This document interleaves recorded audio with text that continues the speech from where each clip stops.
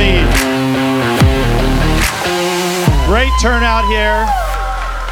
So you're now our third stop. We started this in my home district. We broadcast it live on Rumble, and I want to thank everybody that's watching on Rumble and all the real non-fake news organizations that are carrying this and streaming this live. Appreciate you covering real news. And this week we're actually going to break real news, and we'll get to that in just a second. But we went into other parts of California. Then we were in Charlotte, North Carolina last month, and now we're here in the great, I guess it's the northeast corner of the great state of Indiana. Fort Wayne.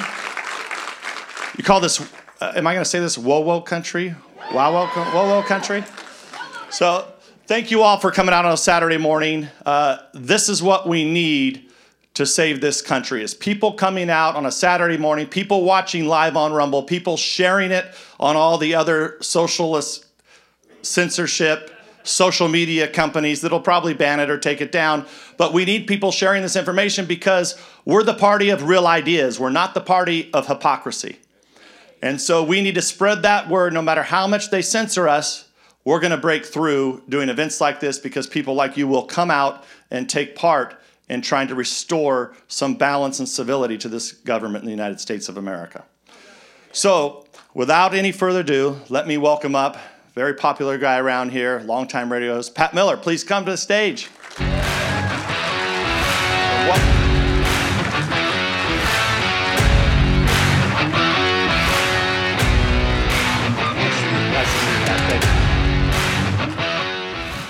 So when I first was going to do this event, I was going to come out for Congressman Jim Banks. We were going to have him on stage.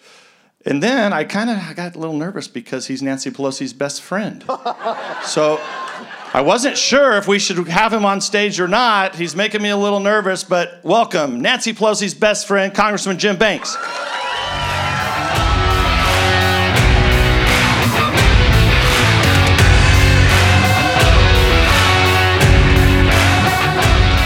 Thank you.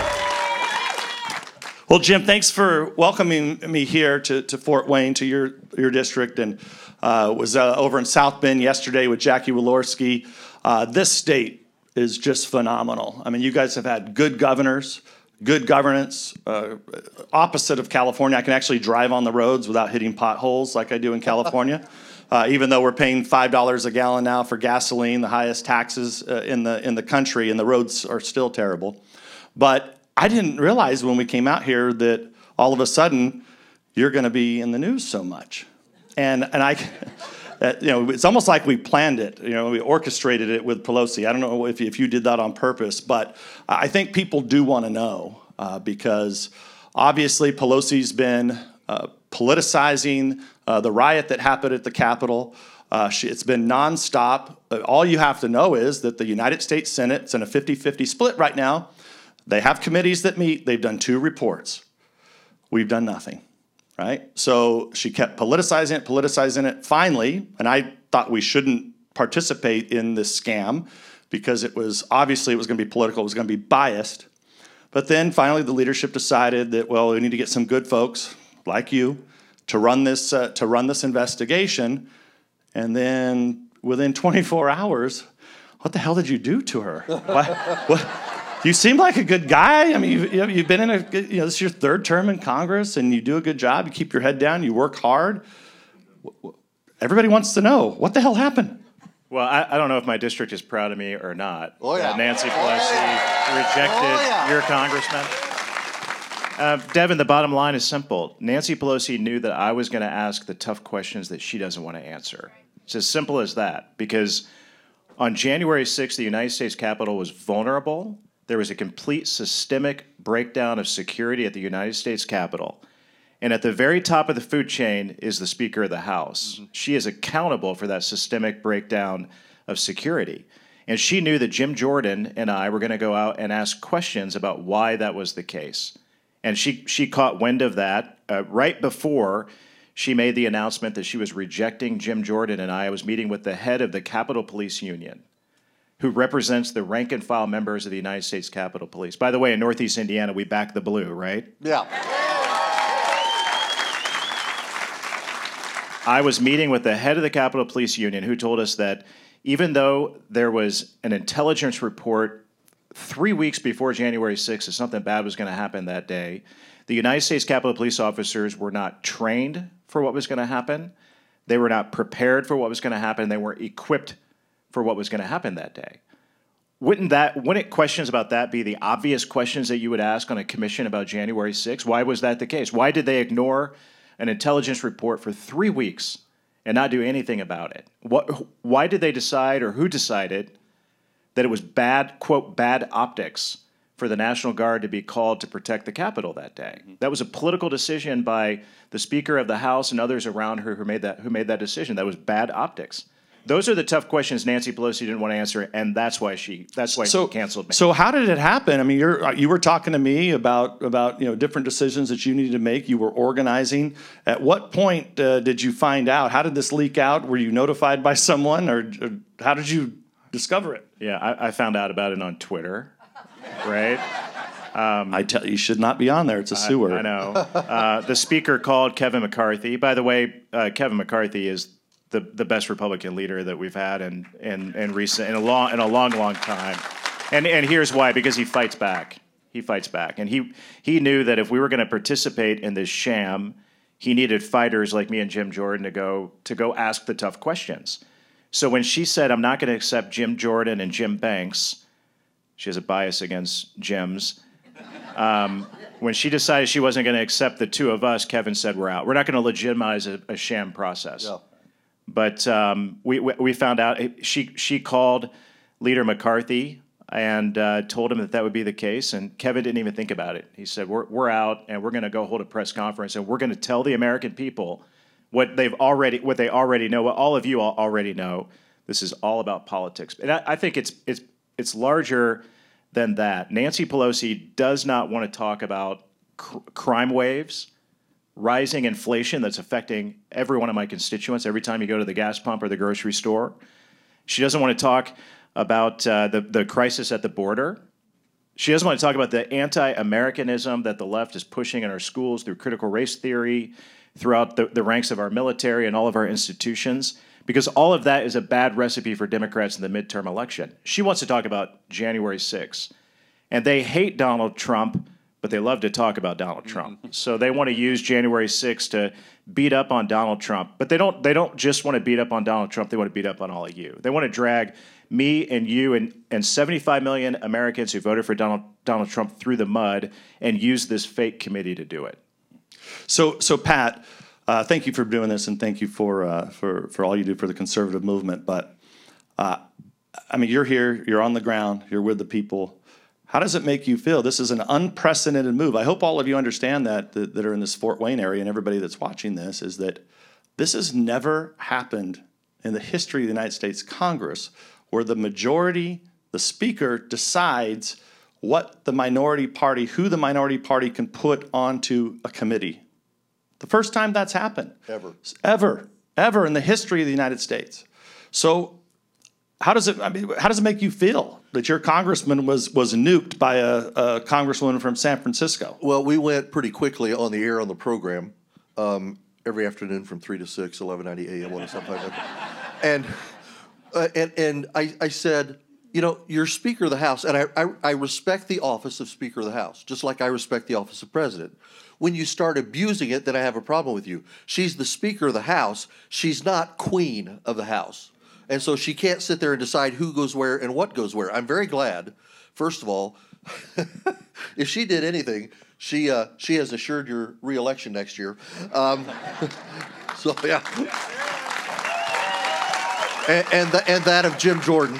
But I mean, look, the Capitol Hill police were not equipped that day. She wasn't equipped for what was going to come in this committee because, the Capitol Police need their guns and their shields and all that.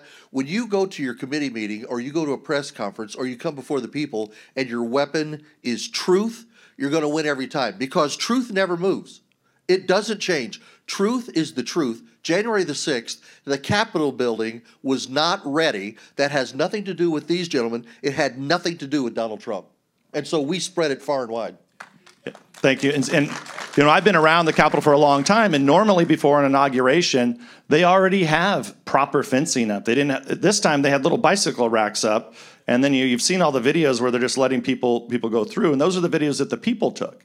But what's fascinating is that there's estimated to be 14,000 hours of video from the Capitol that hasn't been released. Yeah.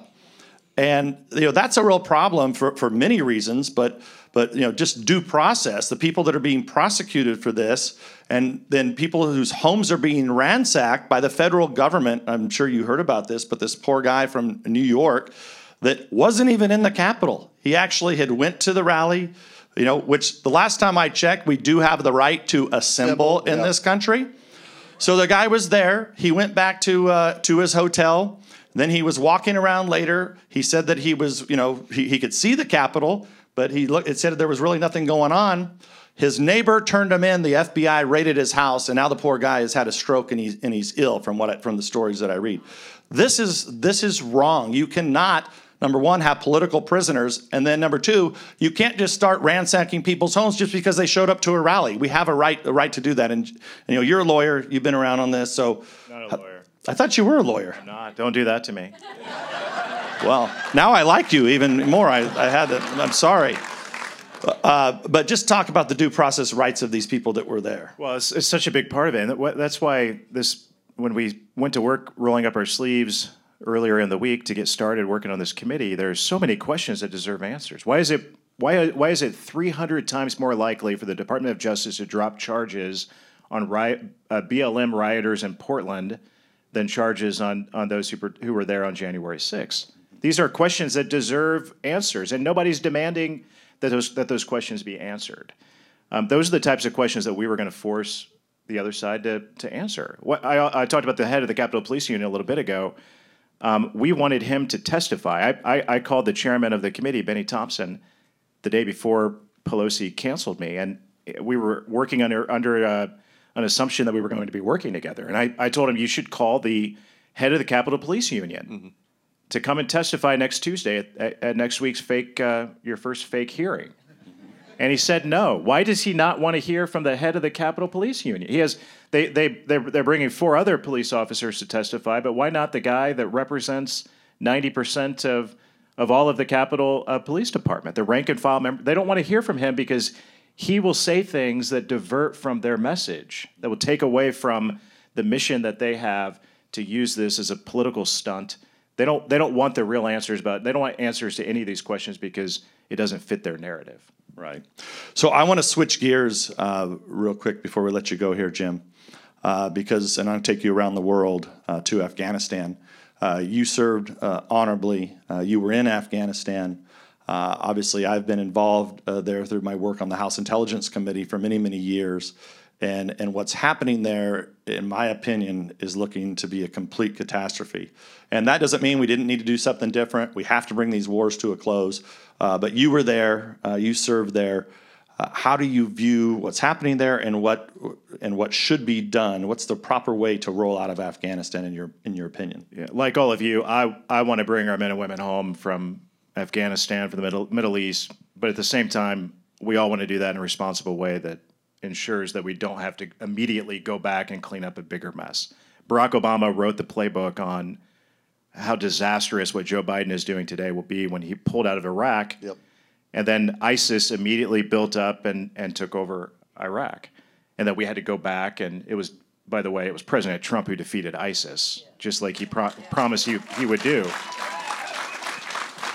Now President Biden is literally, as we speak, creating the same travesty in Afghanistan that Barack Obama created in Iraq, which will ensure that we will have to go back at some point again, rather than the pathway that Donald Trump was building to pull us out in a responsible way. I serve on the Armed Services Committee, as all of you know, so I know that President Trump had a plan, and it was a responsible plan to get us out of Afghanistan. Joe Biden's plan is purely a political plan that's going to create a dangerous situation, not just in Afghanistan, but for the rest of the world, that we're going to pay a big price for.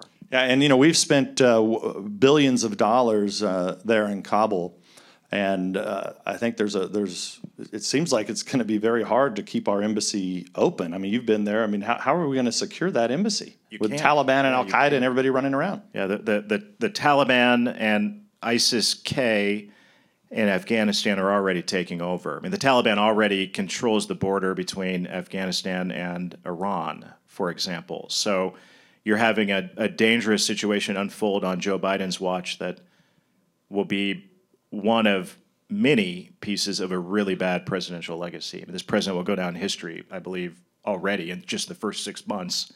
He's proven he's going to go down in history as one of the worst presidents in American history. Well, he came out of his basement, and then we started to realize he couldn't talk. But so in terms of Afghanistan, I think that the likelihood here is that Americans are going to get killed, right? And we're going to lose all that investment, and not that there was a good solution there, but this looks to be like a real catastrophe. So, Pat, let me pass it over to you. Final question for Jim.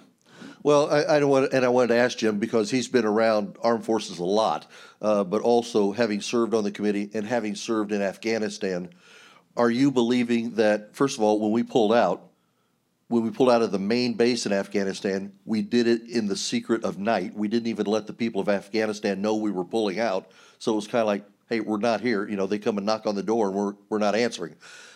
Nature abhors a vacuum. We created a vacuum, not just by leaving, but the way we left and how fast we left. What do you think the headlines are going to be in Afghanistan 1 year from today?